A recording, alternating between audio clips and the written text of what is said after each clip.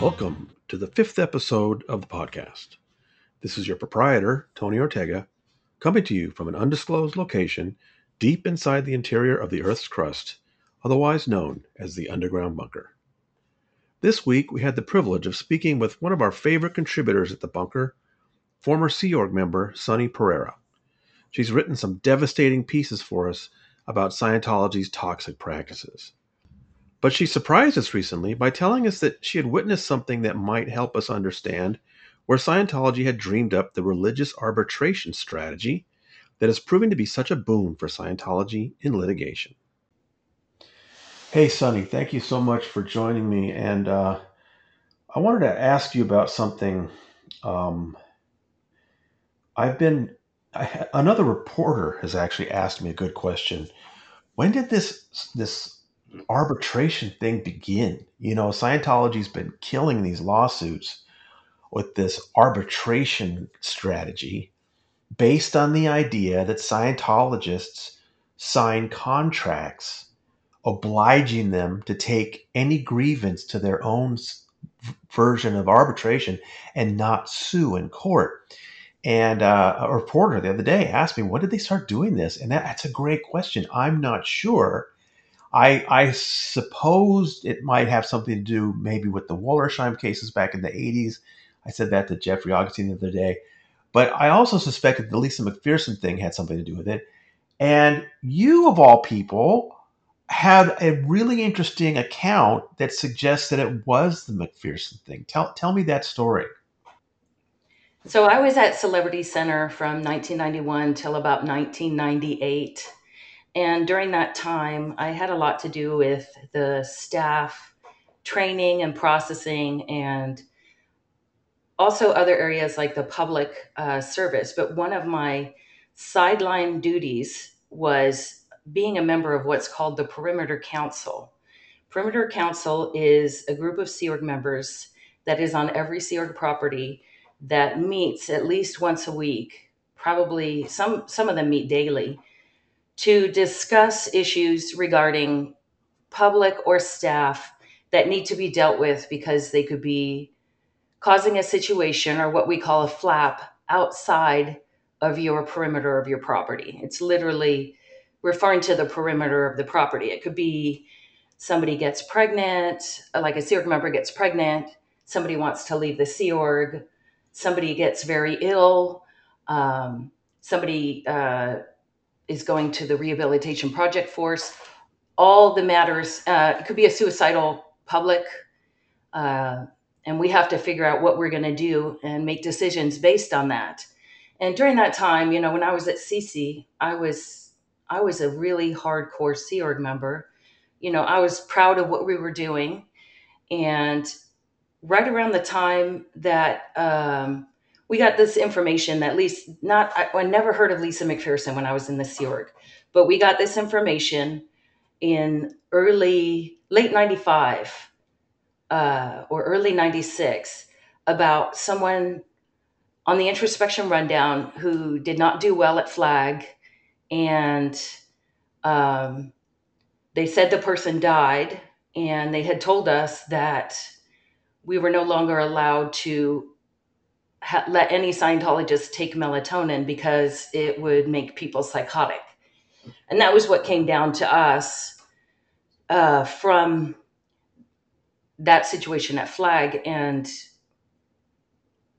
that we never heard the name of the person. I found out after I left. So soon after that, these contracts showed up for the religious services.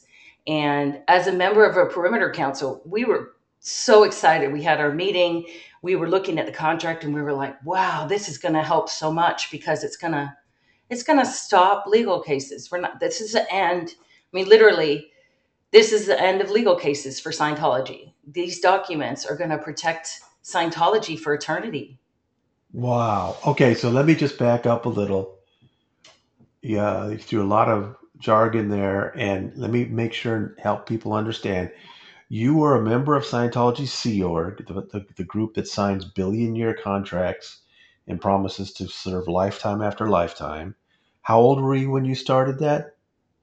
When I started in the Sea Org, Yeah. uh, seventh grade, so 12. 12 years old. You signed a billion-year contract. You were in Los Angeles, where there's the Celebrity Center on Franklin, right? Very well-known landmark there in Hollywood. Correct. Uh, and you're referring to a death that occurred at Flag. Flag is short for the Flag Land Base, which is in Clearwater, Florida. So across the country, this woman who was not in the Sea Org, she was a public, her name was Lisa McPherson, had been held in something called the Introspection Rundown, which is something, this bizarre thing L. Ron Hubbard, the founder of Scientology, had come up with, where he decided the way to deal with a psychotic episode is to hold the person in silence. Put them in a room, nobody can talk to them, they can rave all they want, nobody will answer them, and just give them the silent treatment day after day. This was in 1995. Hubbard had died in 1986. So this is 9 years after Hubbard was gone. But Lisa McPherson had a psychotic episode. They stuck her in a hotel cabana in Florida. And 17 days later, after 17 days of the silent treatment, she was dead. And so this turns in, that was in December 1995. By 1996, it was beginning to become public, and it was becoming one of the biggest public relations disasters in Scientology history. And as a result of that, you're saying this group of you whose job it was, when you say perimeter committee, I think of this as like the committee in charge of holding down scandals, right? You guys were thrilled to find that there was this new set of contracts that were going to prevent these kinds of, legal problems in the future. Correct. And you remember that there was this arbitration clause in there that would prevent people from suing the church. Is that what you were excited about? Yeah, the arbitration clause, and also that we were able to administer introspection rundowns if someone needed it. We were able to have that control if we needed it. Yeah, I think Jeffrey Augustine has referred to it as the kidnap contract. That basically Scientologists give up all rights. If Scientology believes that they have become psychotic, then Scientology can do whatever they want with them. That gave you that power, is what you're saying. That's correct. That's amazing. And And I think yeah, go ahead. what we're seeing now is, I hate to say it that way, but Miscavige's joyride testing this contract in the court systems. Well, it is interesting that, okay, so Lisa McPherson died in 95, and sometime after that, they decided that for future problems, they would create this contract that had Scientologists giving up all their rights. And that, as a member of the Perimeter Committee, you thought that was a good thing at the time. Right. Um, but it's interesting because several people still did sue after that. And I'm thinking in particular Laura DiCrescenzo, who sued in 2009, and her case didn't conclude until 2018, and they didn't try the arbitration thing against her. But when the Garcias sued in 2013, this was the first case where, I don't think it's the first case they brought up arbitration. I think they had also done that with Bert Shippers before. But this was the first case where a judge that I'm aware of, where a judge said, yes, you signed a contract. You have to follow that contract. You cannot sue the church. That was Judge James Whittemore in Tampa. He made that decision, I believe, in 2015. And ultimately, the Garcias did go through the arbitration. They said it was a joke. They were not allowed an attorney. They were not allowed a transcript. The IJC, the International Justice Chief, Mike Ellis, disallowed 90% of the evidence they brought with them. I mean, it was just a farce. But Judge Whittemore accepted the results, and then the 11th Circuit, after a 3-year appeal, upheld the ruling. So, wow, that was huge victory for Scientology, and you can see that Miscavige is now using that as much as he possibly can. He's used that in three additional lawsuits since then, and he's had two victories, and then one of those victories overturned. So, and now he's trying the same thing with this new labor trafficking lawsuit. Right. Uh, wow, but you saw this then arise directly from the Lisa McPherson thing. Yeah, that was the first time I'd ever seen anything like it. I don't remember any earlier having contracts like that. And we had all the Sea Org members sign it like that day. The next muster, we had copies and everyone signed one. Uh, I don't even think we gave them time to read it. I mean, who knows? Well, that I mean, yeah, I mean, whenever this comes up, I think people are surprised to find that they even signed something like that. Yeah, You know, oh, you want to take this course? Here, sign this. Okay, I mean, who goes through the fine print? yeah, but when you're dealing with Scientology, you kind of have to. You should, you should. That's a good Yeah, point, Sonny.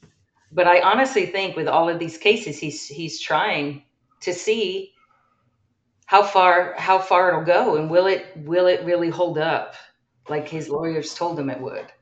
Well, I mean, they're on a winning streak. The Garcia case not only forced the Garcias into this ridiculous arbitration, but it was upheld by the 11th Circuit.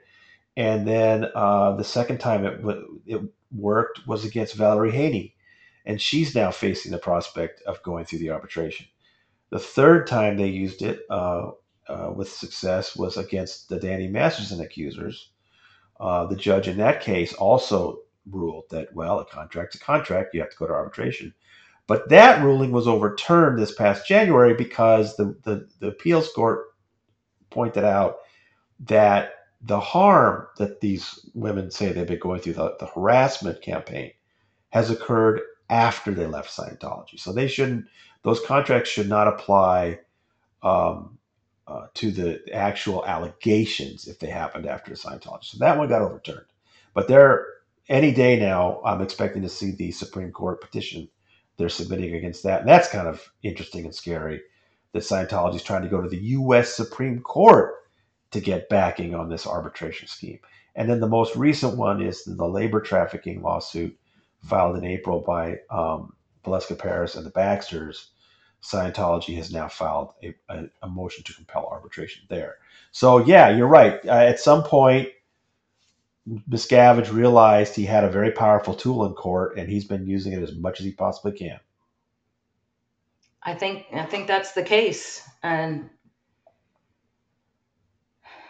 I don't. Yeah, I can't help but wonder how he got entangled into. How is Scientology entangled into the Danny Masterson case? How did they like that one? Boggles me because back when I was back in the '90s, if you get someone with legal trouble, they're out. You can't even have them on the property. They're not. Go figure it out. But Yeah, I guess I did want to ask you about that one because you were up close with all these celebrities at the CC, and you saw how they were treated, how they were thought of by the church.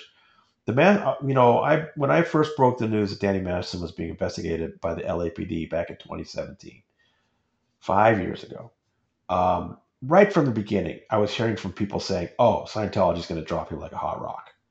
Miscavige is going to wash his hands of this guy because he's brought, bad publicity on the church. He's in big trouble. And I keep hearing it today. Oh, the Scientology is just going to abandon that guy. But they haven't. I mean, not, and I don't mean it like in a theoretical way. I mean, Scientology has been fighting for him in court in his criminal case that where Scientology is not a party. They have showed up trying to, trash the judge. And it's stunning to see how much Scientology seems invested in Danny Masterson, this guy who's facing trial for forcibly raping three different women and is facing 45 years to life in prison, a Scientologist celebrity who's accused of preying on Scientologist women, and then the church being involved in covering it up. What are your thoughts on that? Because you saw, I guess you saw some celebrities in trouble. Well, how did the church normally deal with it? I mean, normally they would drop him like a hot potato. I don't understand. I don't understand why they're helping him either. There's got to be something to that. I can't speak for that because I have no idea. Um, but the weirdest part. I mean, him being accused of rape and it being a court case are two separate things. Like if somebody got accused of rape in Scientology, nobody would ever bring it to the courts. Right. It would be dealt with internally, where both sides, both parties, would be given security checking. They would be both under interrogations to find out what actually happened. And I wonder, do they think Danny is innocent? Is that why they're helping him? I mean, Well, I can't they're even so fathom. thoroughly involved in it. I mean, there's no question that Danny and his victims, at least one, if not all three, were sect checked. They were interrogated by a Scientology sect checker. There's references to that in the most recent case where there was a June 30th hearing, and I quoted from the transcript in a piece at the bunker, and you can see in those quotes that I took out there are references to Danny's report. So, I don't know if the prosecution has it or not, but there's no question that Scientology interrogated Danny Masterson, That's and correct. It's 100% correct. He has and to have been. and they interrogated at least Jane Doe 1. I don't know about Jane Doe 2 and Jane Doe 3. So, yeah, Scientology, and then the other thing is when Jane Doe 1 went to the LAPD about a year after her incident in 2004, um, Scientology apparently rounded up various members to submit affidavits to the LAPD to kill the investigation. So I don't know. Maybe is Scientology so afraid of its own exposure in an investigation about what happened then that it's sticking by Danny? I mean, what are the possibilities here as far as a Scientologist, I mean, a celebrity in the church? I mean, it's bizarre. I mean, if he gets convicted of being a rapist, he can't be a Scientologist anymore. He'll be out. So, I mean, there's that. I mean, that's a long shot though if they're betting on that. But I mean, how many Scientologists are they going to be losing if he gets convicted? That's Are an people going interesting. to leave with him? That's an interesting question. You raise a really good question, and that is, what kind of a price will Scientology pay if Danny is convicted of these crimes? I mean, are other Scientologist celebrities are going to be asked about it, and are they going to see an exodus of celebrities? I don't know. I mean, at this point so far, I don't really see even the people that were close to Danny getting asked much about it. Some of his That 70s Show people really haven't been, asked too much by the press. In some ways, it's kind of funny because I don't know if uh, it just seems like this case does get steady press coverage, but not as much as I would think. And I don't know if it's just that the Scientology angle makes some press reticent or not. Probably. I would think so. They don't normally like touching anything that has that word in it, Scientology. So, Yeah. Uh, well, we'll see about the trial's coming up fast, and I know the press will be there every day, so that will be we'll get to see how whether it's on the front page or not. yeah. Um, well, let me ask you also about the uh, uh, the perimeter committee. I'm fascinated by this idea that these Sea Org members were had this sort of mini watchdog committee to make sure they weren't flaps. Can you give me a couple examples of other things that you guys did? We anybody who wanted to leave the Sea Org, we would talk about that person and what their current situation is, why they're trying to leave, and how we're going to handle it. Who's going to do their interrogations? They all get interrogations. Uh, that one woman, she was 7 months pregnant from Taiwan, who tried to jump off the sixth floor. Um, and was physically pulled back by one of our staff members. That was one of the ones we had to deal with, trying to figure out what to do. She was a public. Um, Yikes! yeah. Anyone who had suicide thoughts, it could be a Sea Org member or a public. We can't let. It got to a point where you couldn't have anybody on the Celebrity Center property if they had any thoughts about suicide or attempts at any time. Um,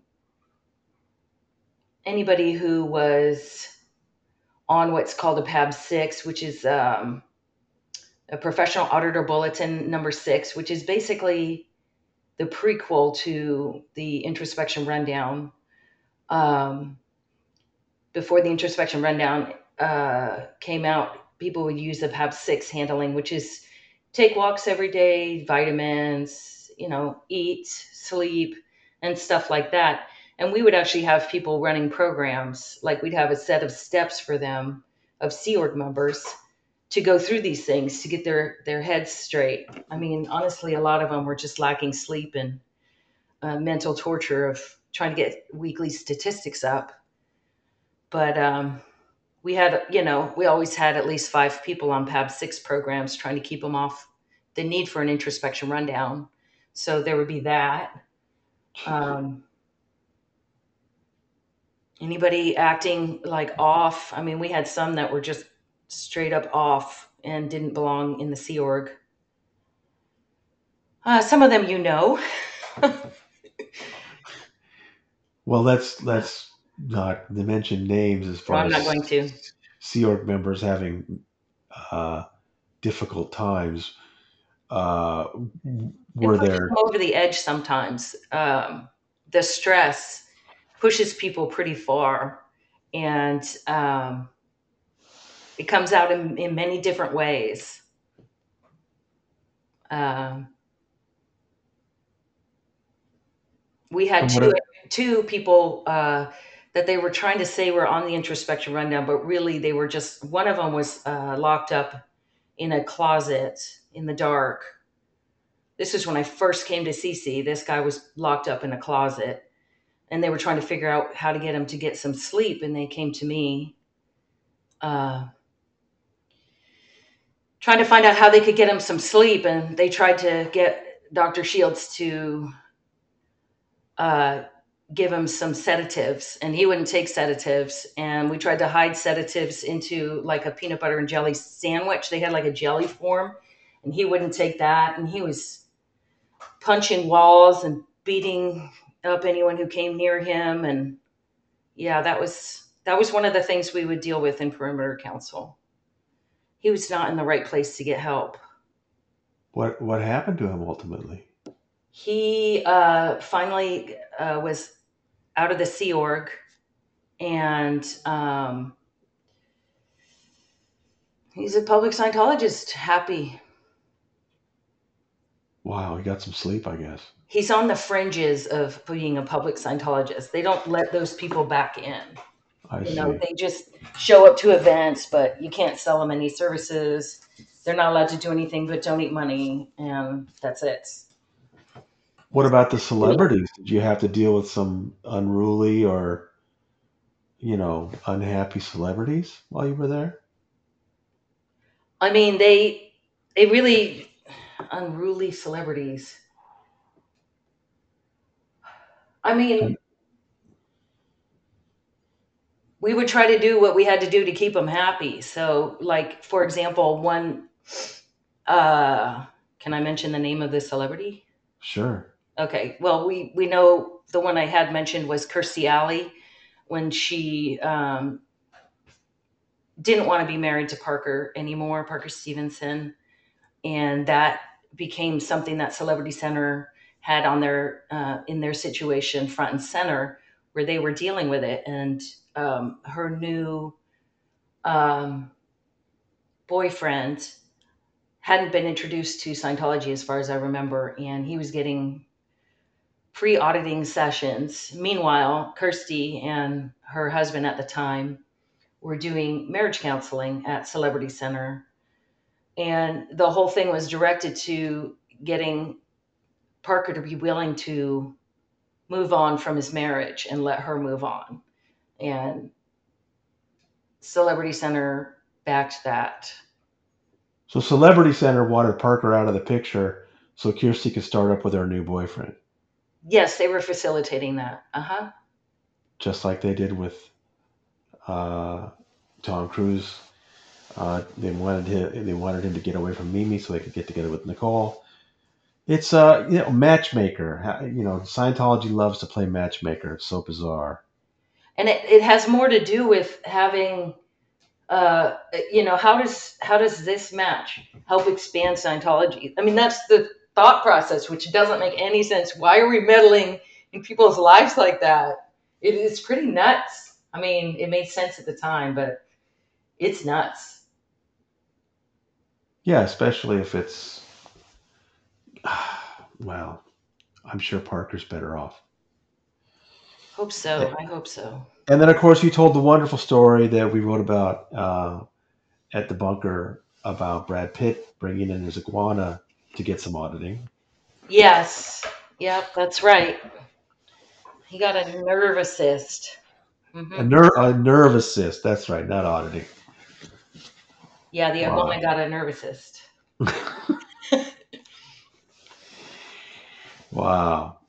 There was another question I wanted to ask you about the celebrities. I know you're not thrilled about talking about the celebrities, but back to Danny Masterson for a minute. I just wanted to get your thoughts on this. And I know there maybe is not a right answer on this, but one of the things that's interesting to me about Danny Masterson and Scientology's loyalty to him is that this is a guy that's never been like much of a Scientologist. He's not doesn't have the completions. He's never gone clear.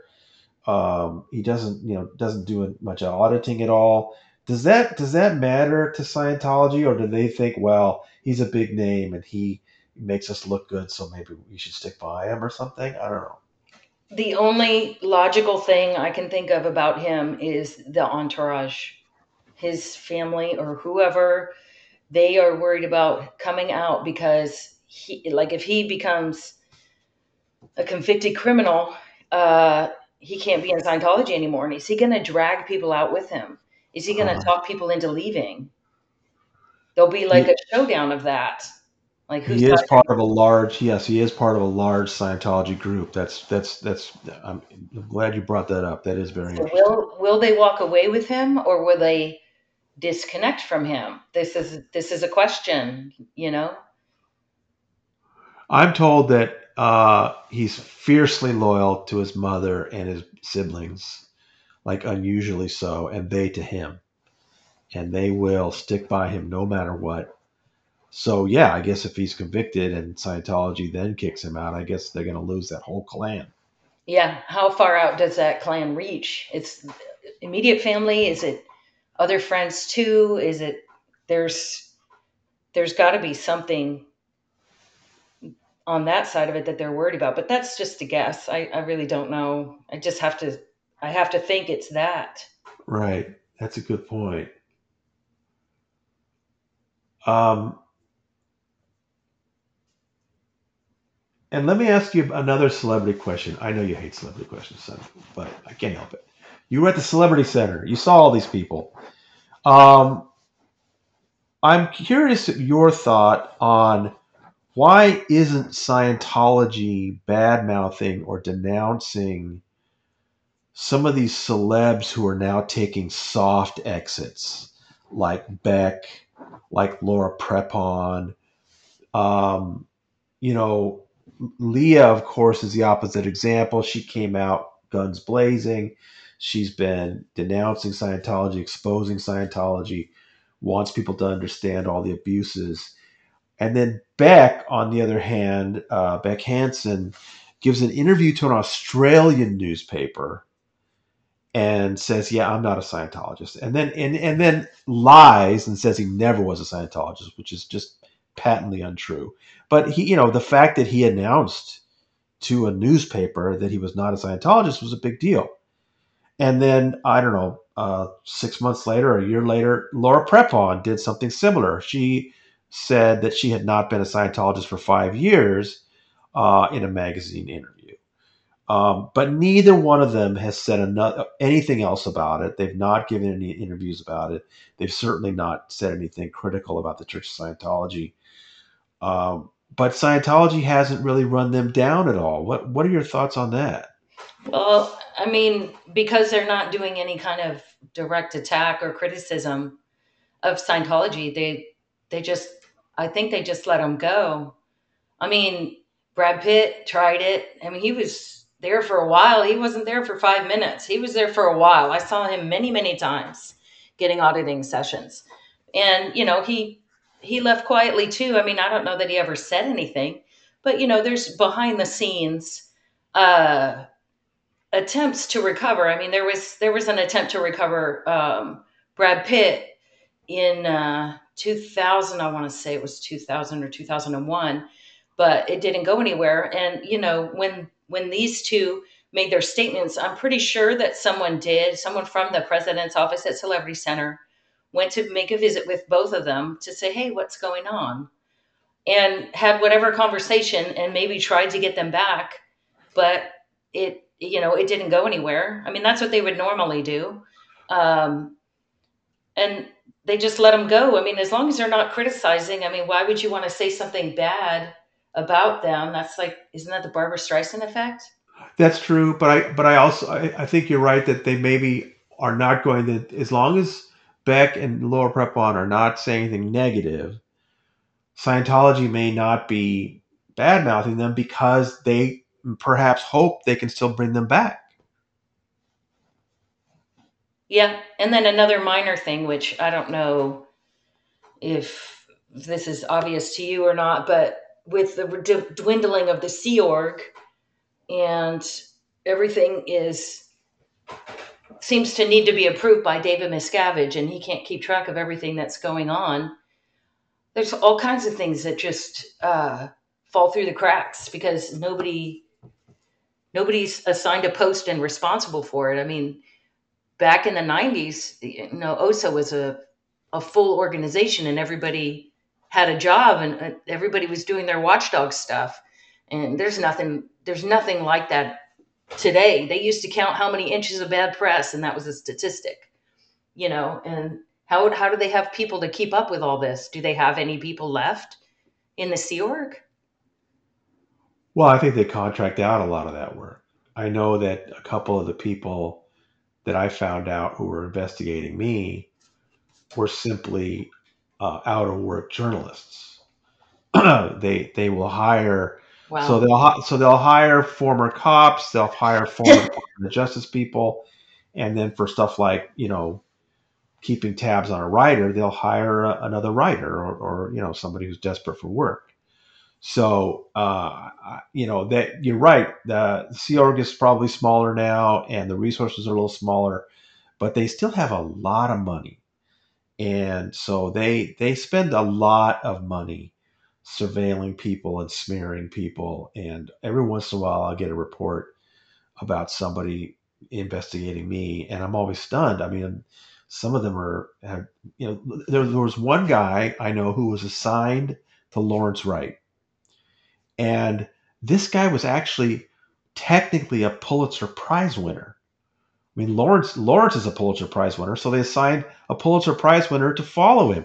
I mean, he was part of this team that had won a daily newspaper Pulitzer on a breaking story, but technically he was a Pulitzer Prize winner, and his assignment was just to tail Larry, go to events and ask him questions, I ran into this guy one time in Denver where he lives, and he came up to me and we talked for a minute, and he said to me, this guy, this reporter who follows Lawrence Wright, he said that he was going to prove that Lawrence Wright did no research for his book Going Clear. And I just looked at the guy like, I understand Scientology's paying this guy a lot of money, and it's probably, saved him as far as his retirement is concerned. But even he can't be that deluded. I mean, all you have to do is look at the pages in the Going Clear, and you can see how much work Lawrence Wright and people like his Lauren Wolf, his researcher, did. I mean, just incredible work. So that's the kind of people they hire. It's not necessarily Sea Org people anymore. Right. Did you know some of the OSA people at CC that were doing some of that work? I mean, we always had a DSA. There's always a OSA person keeping up with stuff. But I mean, the celebrity stuff was always pretty much dealt with by the president's office, all aspects of it, back in the 90s. I don't know if it's still like that or not. And there was a special entrance to get to the president's office, right? Yeah, yeah. There's a way to come in the building and leave. You can access auditing rooms, a course room, the president's office. There's a parking lot, and there's a separate purif area that people can go to without ever being seen in the org. And what is your impression today as far, I mean, you're right. I every once in a while I'll pull up an old story from the 90s or the early 2000s, and it's kind of amazing to see celebrities speaking out, and you can tell that they're really aggressive with the press and everything. And today it's really hard to get the celebrities to say anything, and when they do, it's almost nothing. You were in the Celebrity Center. Is this an idea that still works for Scientology? I mean, it's a Hubbard idea that he has celebrities disseminating Scientology. It was important to Hubbard that people with their voices promoted Scientology. So the idea in the 90s, I mean, Celebrity Center was doing really well in the 90s. It was newly renovated building, and we had full staff, and the org was very, very busy, and celebrities were getting in other celebrities. Things were rolling in the 90s. Can you And give me an example of one celebrity who got another one in? I mean, Kirstie Alley brought in Kurt Cobain's wife right after right after he passed away. What's her name? Courtney Love. Wow, Courtney Love. Yeah, I mean, I think she's spoken positively about her experience. She did the Purif. Um, that was back then. I mean, that was in the 90s. That was one of them I can think of off the top of my head. And of course, Danny or somebody close to Danny brought in Laura Prepon, Right. Yep. and I guess that was more. I wouldn't you be surprised to hear that that would work today? Yeah, I mean, people are pretty apprehensive about Scientology. I mean, I don't think that back. I mean, there were books, and there were, uh, people.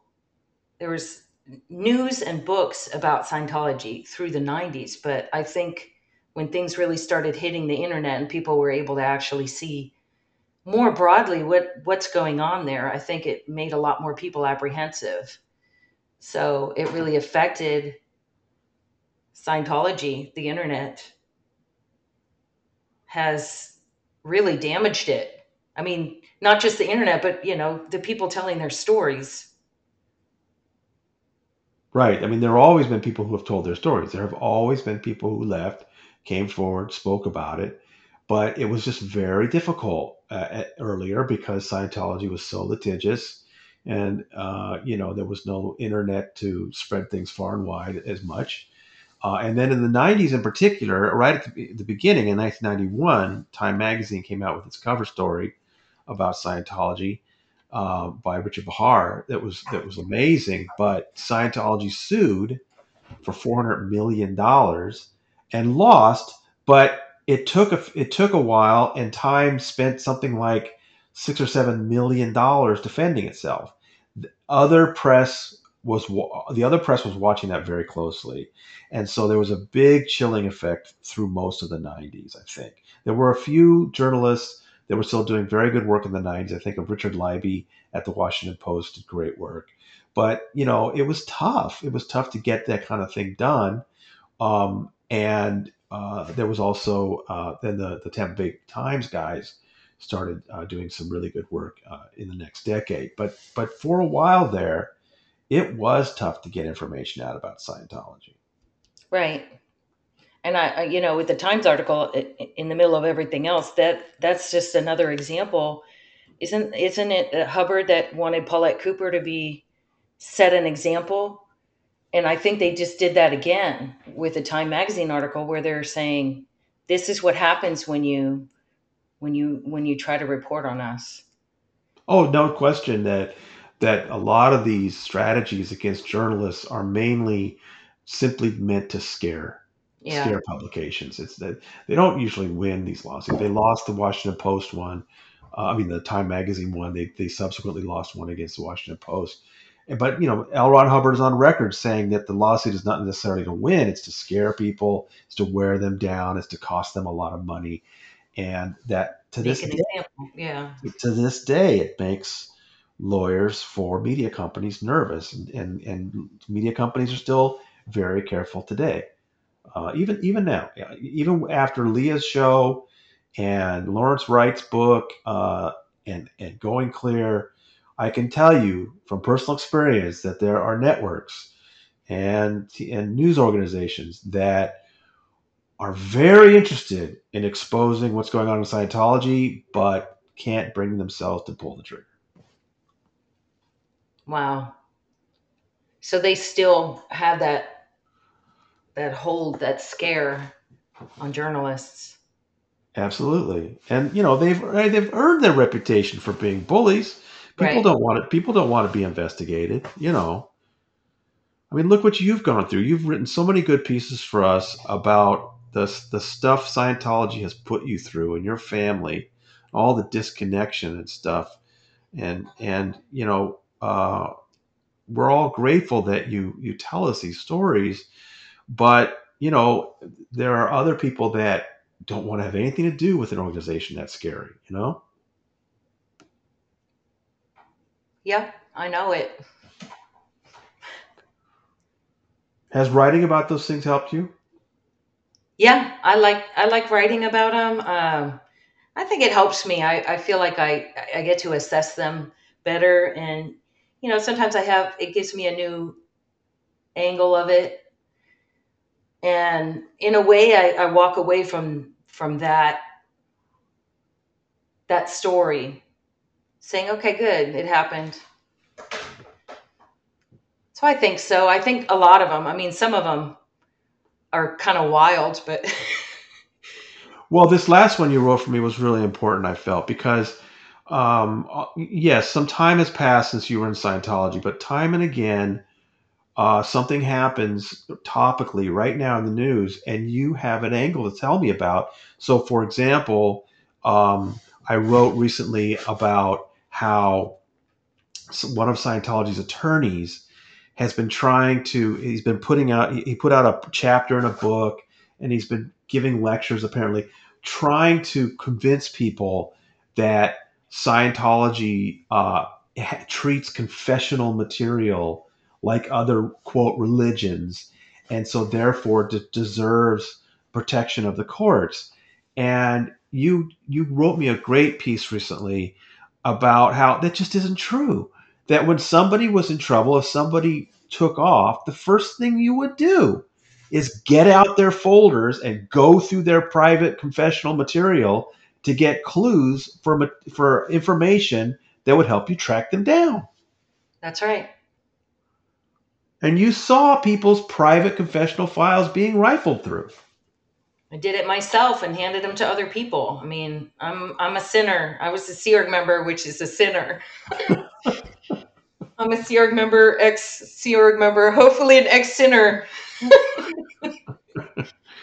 I helped recover lots of people. I interrogated people and made them stay. I got people to come back. I did all of that stuff, and I'm sorry. I've audited. I've done sessions of introspection rundown. I've I've been involved in one, two, three, four introspection rundowns. All of them were isolated, or well, two of them were locked up, and two of them were just isolated. But you know, I hate it, and I wish I knew how those guys were doing. I, that's the one. Those four people, I would love to know. Sorry, I'm rambling, but Maybe we can work. Maybe we can work on that. You and I could. Maybe that's a future project. We could work on that. track them down. No. But see, that's. I think people like you are so valuable because I know there are other people that come out of Scientology that maybe have participated in some of its nefarious activities, and they want to put a different face on it. I'm thinking, of course, of Marty Rathman, who had such a reputation for being an enforcer and a scary guy, but he was writing books calling himself a warrior for Scientology. He wanted to be seen as this knight in shining armor who was going to save Scientology, and that's. I think other people have a way of not. What I'm trying to say is I always appreciate the people who come forward and say, I know Scientology does some pretty shitty things because I was involved in it. That takes a lot. I know it's not easy for you, and I just want you to know how much everybody in the bunker community appreciates that you have done that. You've really told us some very personal things and really traumatizing things that happened to you in Scientology. Yeah, yeah. I hope they help people understand it better. People who have never been in, and I hope that maybe one or two people that know me from back then read some of these stories and go, oh yeah, I was one of her. And then I've had a few of those where people have reached out to me and I help them find out what happened to a family member, stuff like that. So I can't really get into any of that, but I like being able to, help people close things up or understand what happened. So that's what I hope I accomplish with some of these articles. And you told me that this last piece you wrote about going through people's files, that got you a big reaction kind of behind the scenes from some of the other Scientologists, right? Yeah, I got from some second gens. I got some thank yous for coming out with that information and just being direct and honest and um, raw about it. Well, I certainly appreciate that you did that. And like I said, it directly contradicts. They've got this lawyer out there lying his ass off, trying to pretend that Scientology has these high ethical standards about protecting confessional information, which we know is not true. And that I've said this many times before, but one of the things that really bugs me, I mean, it's one thing if you've got a believer who's signed a billion-year contract and is doing some things that they basically have to do to stay in good standing. But when you're talking about attorneys lying to judges, lying to courts, and we can prove that they're lying, and they suffer no consequences. Of course, the number one to me was when Bert Deitzler, this attorney, told the U.S. Supreme Court and the California State Supreme Court that Laura DiCrescenzo's files should not be turned over because they contained religious material. And the courts disagreed. She got her materials, and what did it contain? There was no religious material. It was disgusting examples of a child being manipulated, guilted, just, gaslighted, horrible treatment of a child. That's what Bert Deichler was trying to keep hidden, and that he told some of the highest courts in this country was religious material. And that guy suffers no consequences. That bugs the crap out of me. Yeah, that is absolutely unbelievable. But thanks to people like you, we get the truth. And it's really important. So I just want you to know how much we all appreciate that. Thank you. So, any other observations about Scientology's celebrities and Celebrity Center today, and how maybe things are changing from your day? I mean, it seems pretty dead to me, but I don't know. I mean, do they even put out the celebrity magazine anymore? I To haven't seen one in a long time, but let me just tell, if there's anybody listening to this that's getting a copy, please forward any copies of Celebrity Magazine or Impact or Source to the bunker, to my email. I'd really like to see those. But you're right, I haven't seen a celebrity in a long time. Yeah, I'm wondering if they pass those out. And there's two versions of it, which I'll tell you if you don't know. It's a major and the minor. If it says major on the front, that only goes to Scientologists. It's not going to non-Scientologists. Like they don't bulk send that out. That just goes to people who are on the bridge somewhere. And I see. if it says minor on it, it's going everywhere. So that gives you a better idea of how much is that celebrity actually promoting Scientology. If they're just on the major, the one that says major, they're not actually promoting Scientology. They're just promoting Scientology to themselves, if that makes sense. Yeah, I mean, I guess they promote the Celebrity Center to publics in general, just to give them a feeling like things are still great, right? They should, yeah. I mean, they're supposed to have that magazine come out once a month. That's Hubbard policy, but who knows if they're really doing it. I mean, who's on the front? I mean, we don't know anything about this great religion saving the world.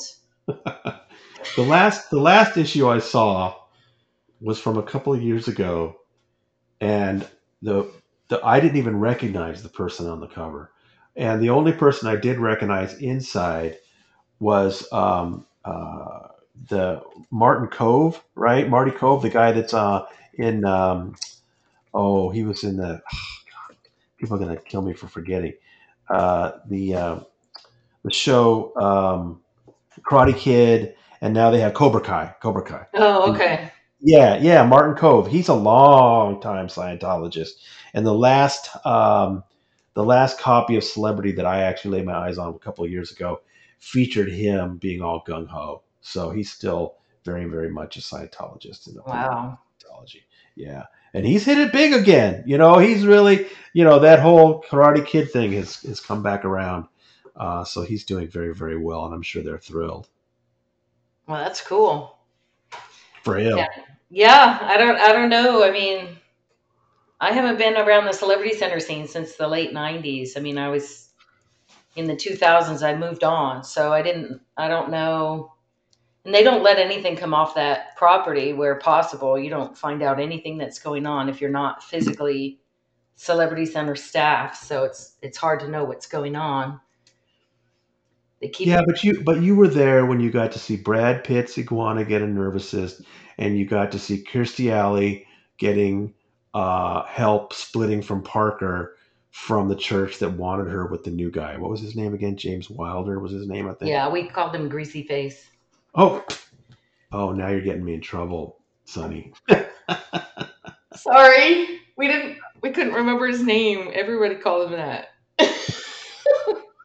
I think everybody had a name there. I should probably keep my mouth shut. Oh, there were celebrity nicknames. You have to tell me another one. Come on. I mean, John Travolta's is Jack Truffle. Jack Truffle. Yes. I'm And Brad afraid to ask Pitt's was why. Bert. What? I'm afraid to ask why it was Jack Truffle. I don't know. But it was Jack Truffle. Imagine what you want into that. Okay. And Brad Pitt was Bert. Bert. Bert Pip. Uh, yeah, they called him Bert. Okay. I don't know. I don't. Those are the only ones I remember. Okay. Well, thank you. I know you don't like talking about the celebrity, so the fact that we got that out of you, I'm so thrilled. That's a perfect place. Thank you, Sonny, so much for joining me, and I can't wait for your next piece for the Underground Bunker. You're welcome. Thank you. All right, talk to you later. Okay.